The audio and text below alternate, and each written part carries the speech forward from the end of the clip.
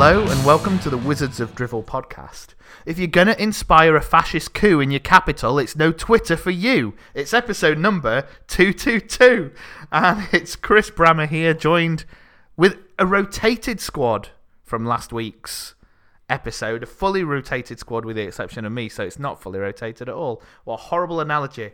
Joining me for this FA Cup special is Tom Thrower. How are you, Tom? I'm good. I feel like Stephen Fletcher coming back from injury, so apologies for when I have to leave the podcast in the 10th minute because I've strained a vocal cord. God, how even you making a joke there just makes me depressed at the situation that we find ourselves in, where Stephen Fletcher, who we signed on a free, who's 33 years old, who's been brilliant this season, but how bad we are without him in the squad. It's quite a time. Of course, it was Stoke City 0, Leicester City 4. Do you remember the other week where we were like, at least we're not conceding silly amounts of goals again? Well, I wish I'd not said a thing. There were 3-word reviews then from that match. Play Jordan Cousins, reinforcements desperately needed. Concentrate on the league, not very good. I mean, that's absolutely right. Goalless pattern developing. We'll talk about that one, Tom. You said stop Sam Vokes. They're bloody good. Played cup winners. Not good enough. Who actually cares? Outclassed, outplayed, out. Nothing final third. Vokes is embarrassing. Need a striker. Tom, it wasn't the nicest of days. We will say that. How do you feel? Emotionally, and also, using your head. What's your takeaway from that game? That Leicester are way better than us, and we really shouldn't get upset. That's Right. Before you go any further, what I recognise, there's only two of us this time. So it's not like we can have too much of differing opinions, and I feel that you are going to come in with this very level-headed, don't worry, whatever. So I feel I need to take the role of Jeremy Paxman in this interview and try and throw some of the alternative positions at you. Okay? Before you start... Yeah. This is one to make everyone feel old. I remember when Dave did this, he did a Newsnight bit when I was first Hughes out, way back in the old... Hughes Night! Oh my God, Hughes Night! How did I forget Hughes Night? God, I feel bad for just... What a unique idea I thought I'd come up with just then on the spur of the moment. No, we did this a few years ago. Okay, yeah. It's a clip show. Yeah. Okay, so you are not worrying about any of that? No, I'm not worrying about it. As my 3-word review said, I have a very specific concern, but I feel there's a lot of sort of a structural criticism of everything at the minute, and specifically of O'Neill, which I think is potentially ignoring the moving parts at the minute in the squad and things that have happened which have forced hands, and that's not just Campbell's injury, it's loads of other things. But yeah, and Leicester are just too good. Man, they are third. They're a point off the top of the Premier League. I think we've always had this thing, and it happened in that pre-season game last season when we narrowly lost to them, and Afobe missed a penalty, Sam Vokes missed a penalty, I don't know, penalties. Because we were the biggest team in the Midlands, and then Leicester had the indecency to win the league at the same time as we decided to get relegated. I think we often don't give Leicester the credit that they, especially in judging what they're like as a team, as they deserve. Yes, they are very good. Leicester are a very good side. There is no doubting their position, but would you not at least even expect us to be able to pass the ball well? Like even taking everything aside and taking aside the fact that it was going to be a difficult game, Leicester probably want to go and try and win this cup. The fact, though, it just came across that they weren't particularly good or trying, or I don't know. They gave up certainly towards the end, it felt like, but Leicester are good, but they didn't even have to prove that they were good. Really? No, but I think that maybe speaks to their quality a little bit because I think, no Vardy, no Maddison, but that squad is so bloody good. But yeah, there are some key players who are not even delivering to like an okay standard, and that is frustrating, but I think maybe explainable. Please do. Please explain. Well, I feel like since we lost Campbell, we've sort of taken that attitude of, and actually our entire structure under O'Neill is based off this idea of we keep games relatively tight, but especially post Campbell, it seems to have been an idea of, look, we've lost our talisman, we've lost our attacking drive, so we're going to ensure that games are decided on narrow margins. Now, in the Championship on a whole, that's worked out fine. Like, we have been able to control or keep games to a level.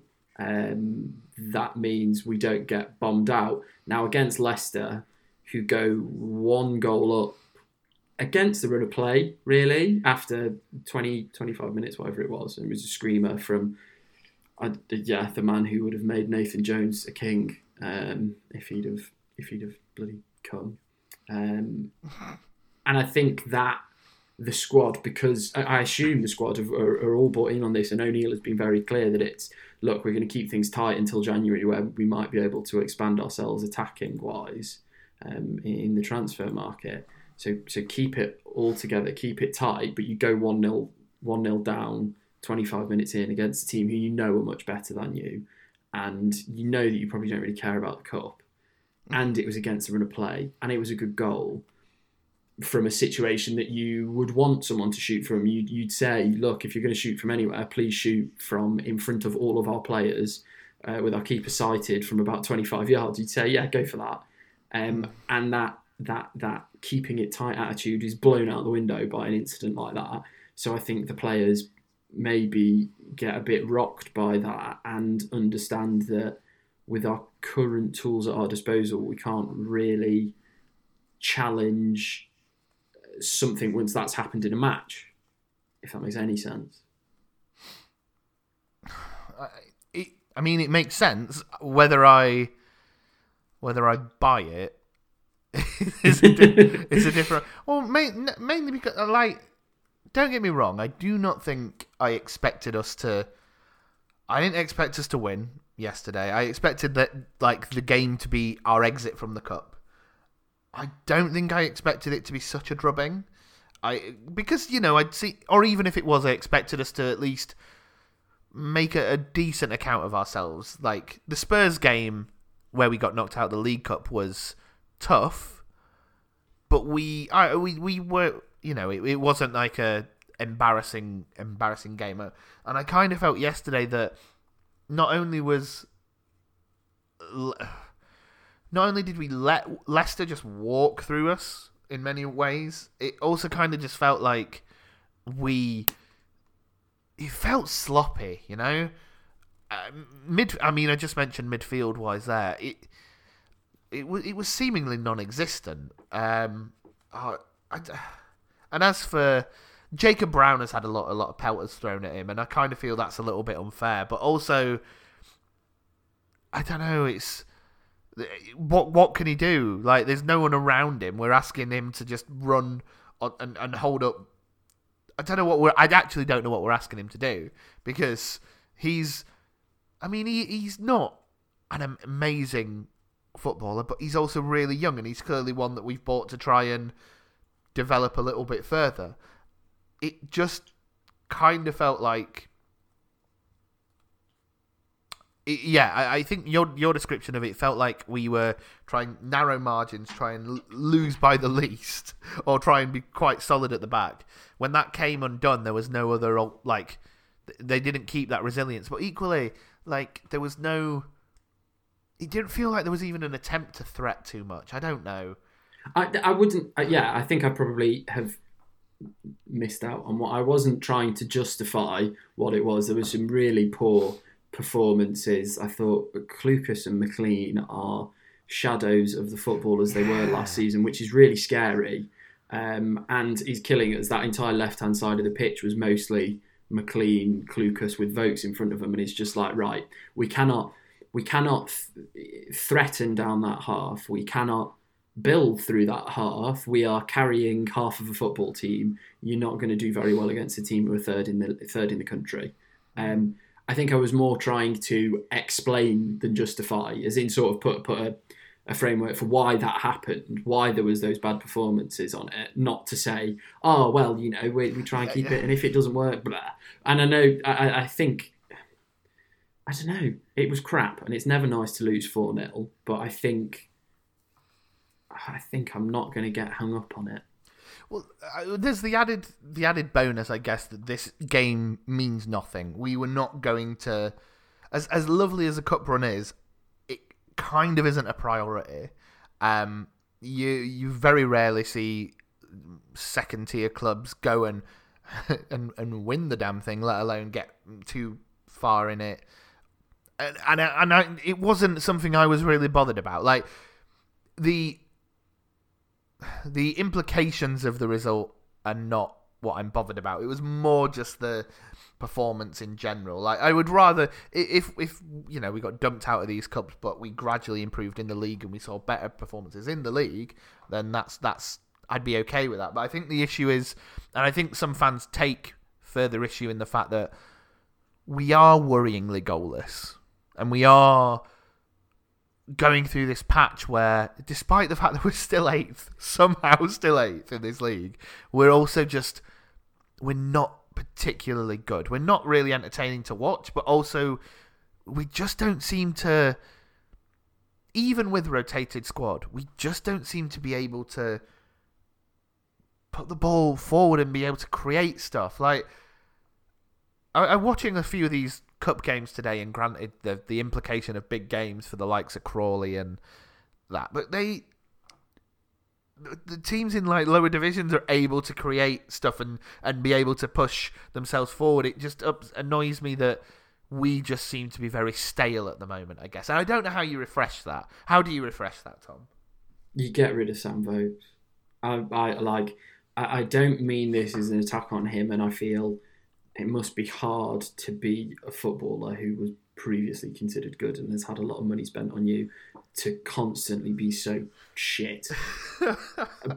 But my God, like, I think someone in our group chat, Harry, made a joke that we genuinely would be better playing with 10 players, and I'd agree. I do not. I think this is why Jacob Brown was coming for so many pelters, because he was never really expected to be sort of an instant impact first team player, I don't think. I think he was supposed to sort of compete with Tyrese for that right wing role. Yeah. But because of the injuries, he's not only been thrust into attack, he's having to play with an actual lump of concrete next to him. In fact, no, lump of concrete's not even right, because if you manage to kick a ball to a lump of concrete at the right height, it would win a flick on. Sam Vokes is the man who jumps and gets smaller, who stands still and gets runs and gets slower.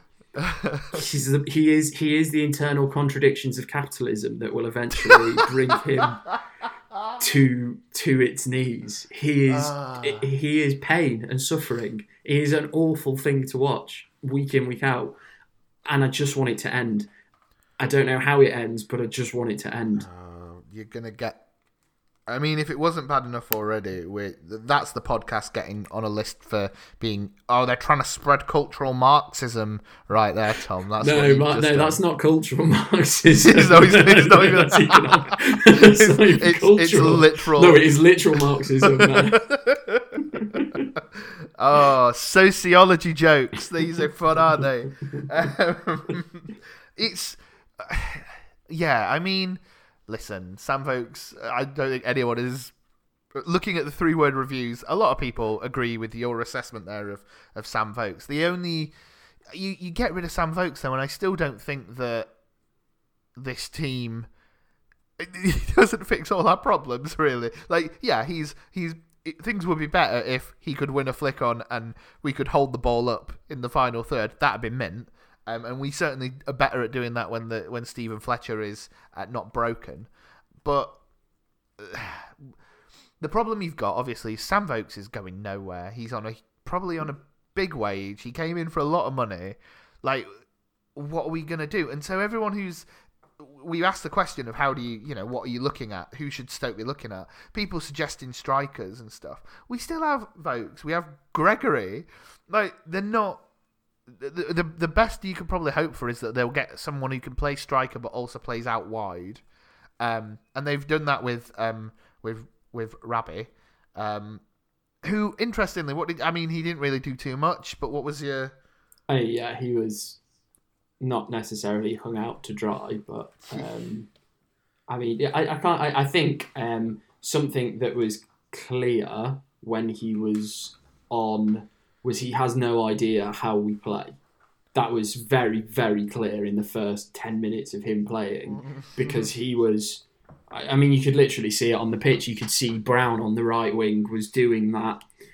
Because we do press, we just don't do it at like a full throttle Jurgen Klopp style. We do definitely force teams to keep the ball at the back. And you could see Brown making those runs from shadowing his fullback behind him, but running towards the centre-back to squeeze the pitch. And then on the other side, you've got Rabbi Matondo almost playing as a left wing-back, just marking his fullback like. And I understand it. He's a young kid who's probably trained. I think he only trained on Friday. So I'm not blaming him for that. I think what I'd say is slow burner. Let's not jump to it. One thing I would say is that it seems a really good not Stoke transfer, if that makes sense. As in just the way it's all structured. Yes. Yeah. Because, do you know what? I was thinking this as well, in terms of if there... has it been confirmed that there's like a purchase option? I think Bills in Germany have said there is, but Pete Smith keeps saying Stoke and Schalke are very quiet about it. Yeah. Which is very interesting, isn't it? But it isn't a very Stoke deal. Stoke, we mess these things up. Because I was thinking this the other day, because I read a discussion on the internet, because where else? It's not like I speak to people in real life, is it? Not anymore, thanks COVID. So I was reading someone, and forgive me, I can't remember who it is, so sorry, I cannot give the credit to them. But there was a suggestion that Leicester and teams like them and Southampton, they're doing things relatively well, and someone made the equal point that they're teams that have gone through quite a messy financial situation, administration even, and had to rebuild, and so there has been an emphasis on renewedness. And that for us, we've had the same owners now for 20 plus years, and there isn't that impetus for radical change. Something we've pointed out before. We're not going to change the directors of football. We're not going to overhaul this whole system. At least as much as I think we would all like that, that isn't happening. I don't know. So I'd suggest that it's happened. It's in the process of it, and it's come through the wrong means. Like, it's come from Michael O'Neill being pissed off that our club is operating transfer market wise in the dark ages.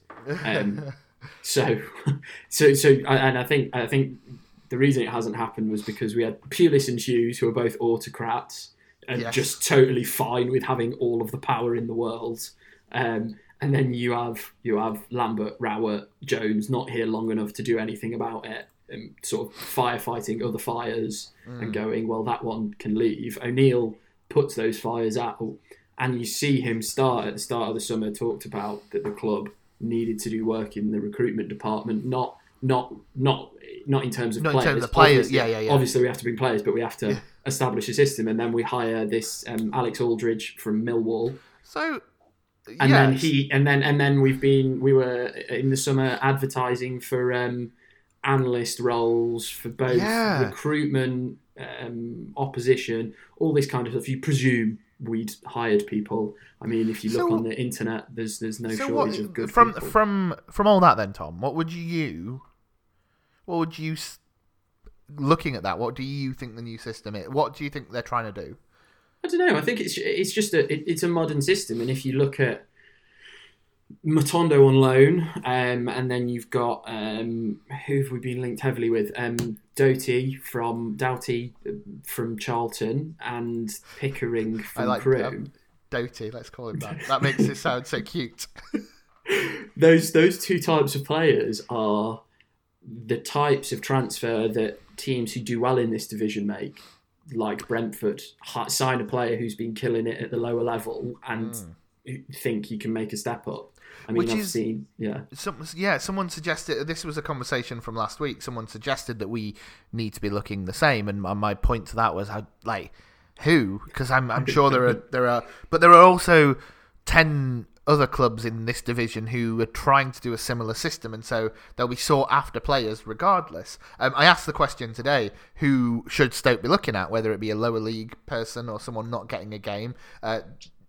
Doughty was a suggestion. Charlie Kirk was another one. Robin Tunstall said Tom Pope. just because he says, because I hate our fan base. Bless. Want someone in the team who shares the same opinion.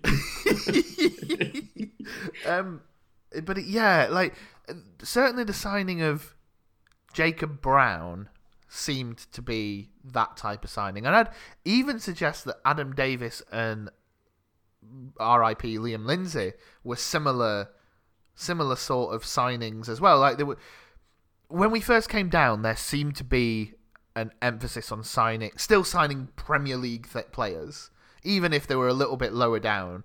But we signed Atebo, we were signing big expenses on players when we first came down. It seems that there is a definite change in emphasis, and I would agree with you entirely on that. But I just find it very, I don't know. Is it interesting? Yeah, I guess it is. I don't know how much faith I have that still in this recruiting department, you know? And I think that's the thing with these types of systems, is that they the thing they understand more than anything is that sort of a Moneyball-esque situation that you can't just go out. I mean, we could when we first came into the Championship. You can just go out and spend more than anyone and sign the players who are up for transfer fees that other teams can't afford. But because you can't do that, because you realise that you have to look in other departments, it's all really risky. Ralph Hasenhuttl was Southampton looked like they were on the brink. Yeah. They got beat 9-0 by Leicester. 9-0? 8-0? 7-0? Yes.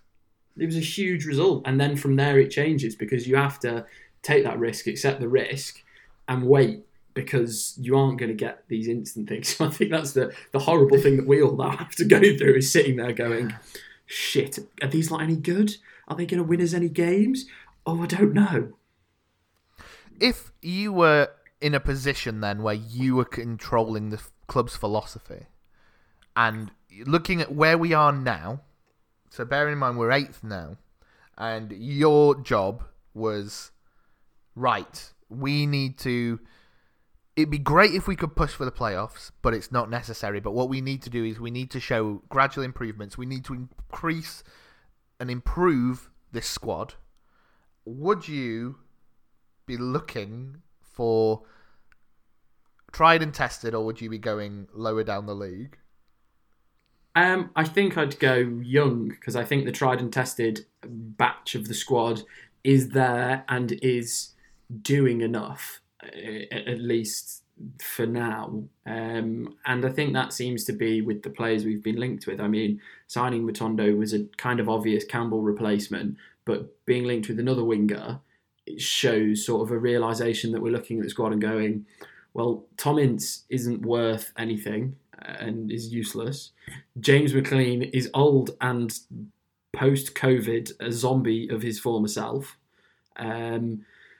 And going, well, look, there you go. That isn't a problem necessarily right now. I mean, it is a problem right now because we don't have Campbell. But yeah, let's pretend McLean's performing at the level he was anyway. Contract's coming up. He's getting quite old. He needs replacing.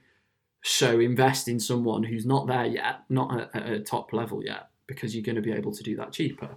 And I think that is it's not a thing that you just do for forever because you turn into Brentford and that's risky as hell. And you have to do it very, very well. But it seems like we're looking at the squad and going, oh, I don't know. I mean, I think Stoke Analytics, or I've probably cocked that up. I think that's what mine was called. City Analytics did quite a good longish read, and they had one of these sort of, I don't know how to describe them. They're the graphs where they have the age of the player and the amount of minutes they're played, and it looks swooshy because you see the line of their contract as well. And we've got this new thing where we've got a huge group of players in the top left-hand corner, which are before prime age players playing a big percentage of our minutes. And I think that is a model that we are on and going to continue going down. So yeah, not tried and tested. I would take risks right now because this season's this season and we're building for next season.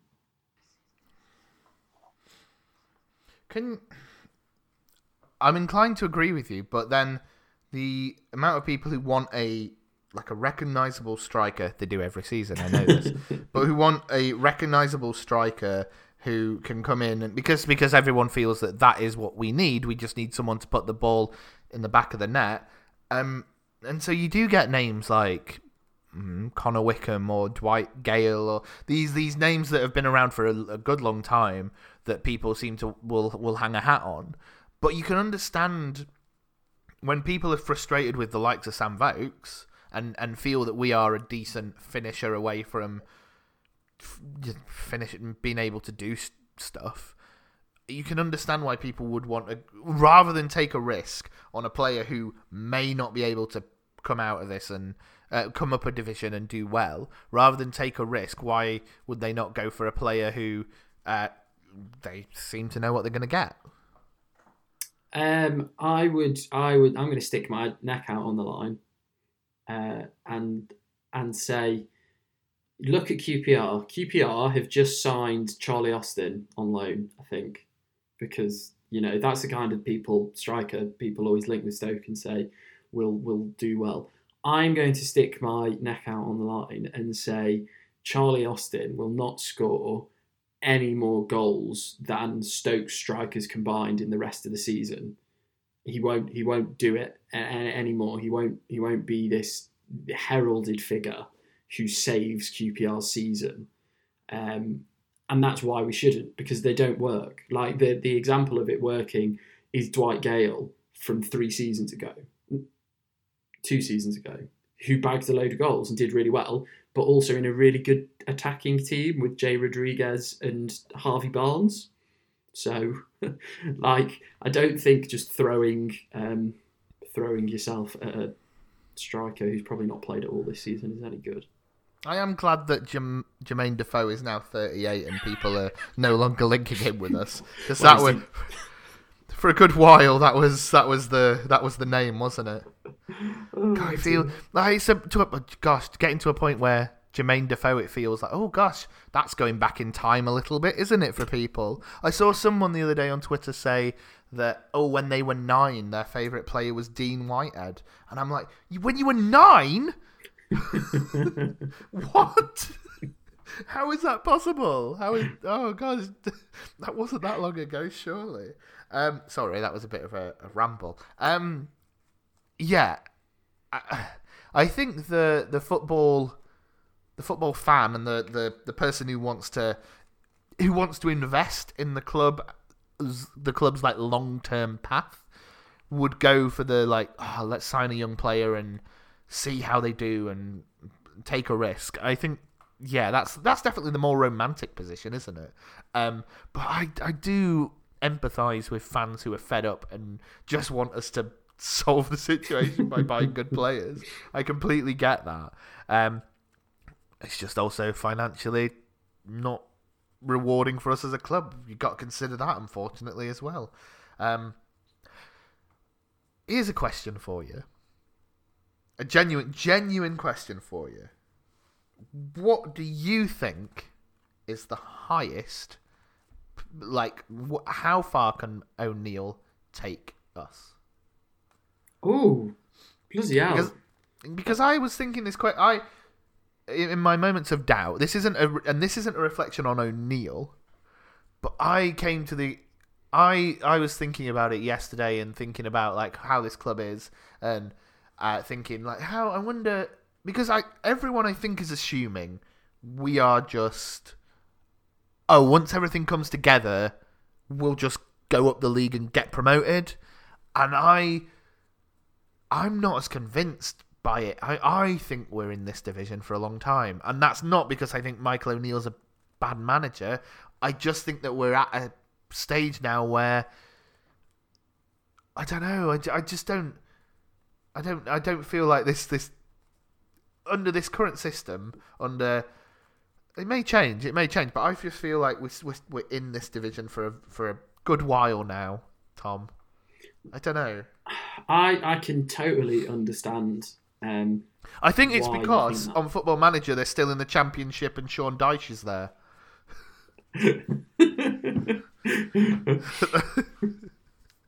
I think O'Neill's football is one that leaves a lot of room for that sort of neutral-ish pessimism of, well, we'll be competitive, but we haven't got that ruthless streak, or we aren't clearly that much better than everyone.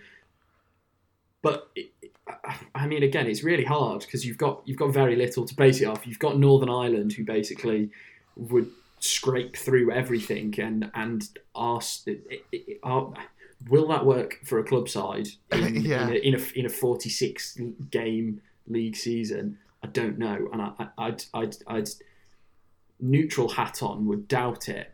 But I'd say from what I've seen so far of O'Neill, that when push comes to shove and when we aren't facing an injury crisis, when we do have key players available, that we'd get through. Because that's the thing. Tyrese Campbell, if he was in our squad, if he doesn't get injured against Cardiff, I don't think anyone would give a crap about us losing to Leicester, even if we lost 4-0 and looked terrible, because I don't think we'd have struggled. And that's the thing with this bloody awful league that is so horrible, that you lose your best player, you limp along and you're still somehow eighth, but then you start realising, well, if we didn't have the crap decisions against Norwich and Watford, you get points. You don't lose Tyrese Campbell, you have someone there who creates chances and beats everyone up, you get points. And then suddenly you look at the table and realise it takes about 4 points for us to be in the automatic places, and you get really upset and angry. Yeah. But no. I agree.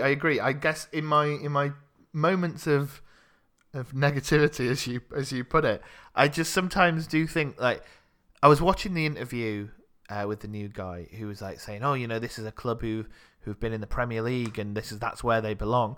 And I do wonder at what point that stops being a thing.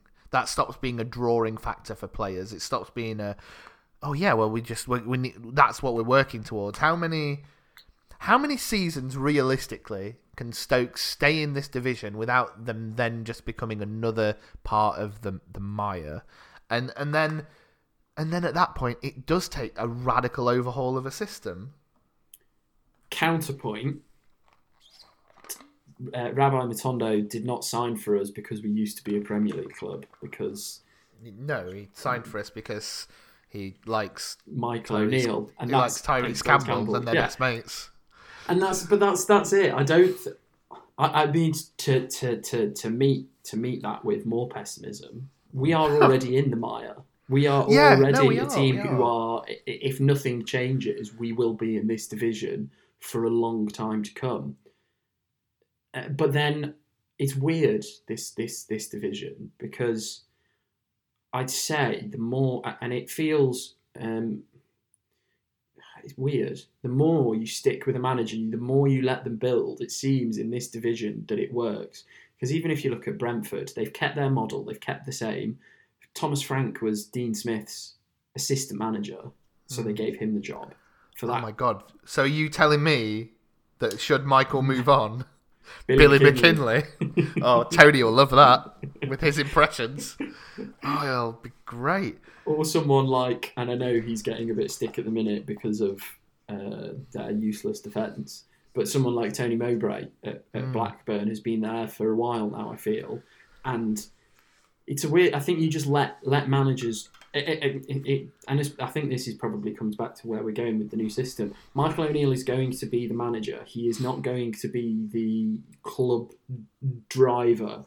He will get the players he gets given by the transfer department. He will bring them together in a cohesive style that is best for the players that we've managed to get a hold of, and then we will go from there. It won't be like the Nathan Jones project of, here I am Nathan Jones, I am the saviour, I will change everything about this football club, I will be in charge of all of it, I will do it all, here we go. It will be a very slow grind that might even surprise us. We might finish this season, not be as good next season, and then suddenly the season after, you start running away with the league, and you're like, I don't really understand, that doesn't make sense. To bring my pessimism up again, my concern is that as a fan base, we don't have the patience. And that is always going to be... COVID's never ending. We aren't ever going back to a football match. This is it. I'm never leaving I'm literally never going back to my place of work ever again. This is my place of work is just here in my room here where I sit. Great fun. We're running out of time, Tom. And I already know that because of our technical issues, this one's going to be a fun one to edit. So I'm gonna wrap us up here, Tom. That was actually a really good conversation, and I very much enjoyed picking your brain. It wasn't so much the adversarial Jeremy Paxman interview that I'd thought of in my head, but it was still nice. Of course. Yes. Camaraderie, discussion, and strife and agreement. You with the Marxism again, eh? Here he is again. Do you know what, listeners? If you've got all the way through this podcast, hopefully you have, and you have any thoughts on that, please send us a tweet or a message or whatever. Specifically on Marxism. None of the.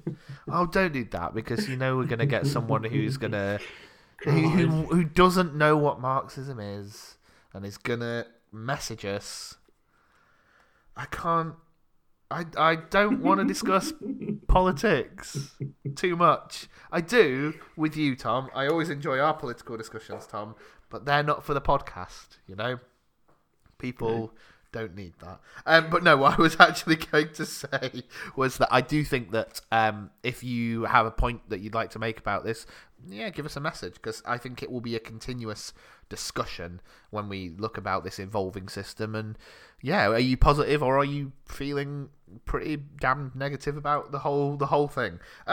Tom, if people wanted to chat to you about it, where would they find you? They would find me rifling through their garbage for Compromat, or alternatively on Twitter at Sussex Stokey. Of course. You can obviously follow the podcast at Wizards of Drivel. We are also on the Facebook, if you're still on that thing. Don't know. Some people aren't. A lot of people left Facebook, didn't they? A lot of people left Twitter too, but they won't be listening to this podcast. We are not on Parler. I just want to point that out. And as Dave put in the tweet, Donald Trump is also banned from this podcast. So tough to you, mate. That's the thing that will really hurt him. Yes, it will. Okay. Next time, who are we playing next? I don't know. I've not looked. I've not done any research. But Blackburn. Oh, quickly then, Tom. How do you feel that one's going to go? Badly. Good. Nice and positive there. I agree. I'm inclined to agree with you there. I hate this period. It's so stressful. But it could be worse. We could have been knocked out by Crawley.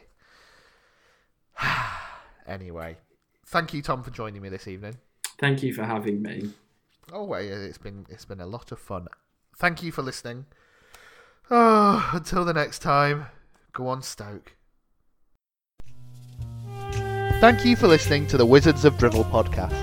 If you like what you hear and have not done so already, please subscribe to us on iTunes, Acast, or wherever you got your podcasts from. Like us a lot? Then please tell your friends and family about us, or even leave us a 5-star review on iTunes. It really does help the podcast grow. You can follow the pod at Wizards of Drivel on Twitter, facebook.com/Wizards of Drivel, and subscribe for all extra podcasts at patreon.com.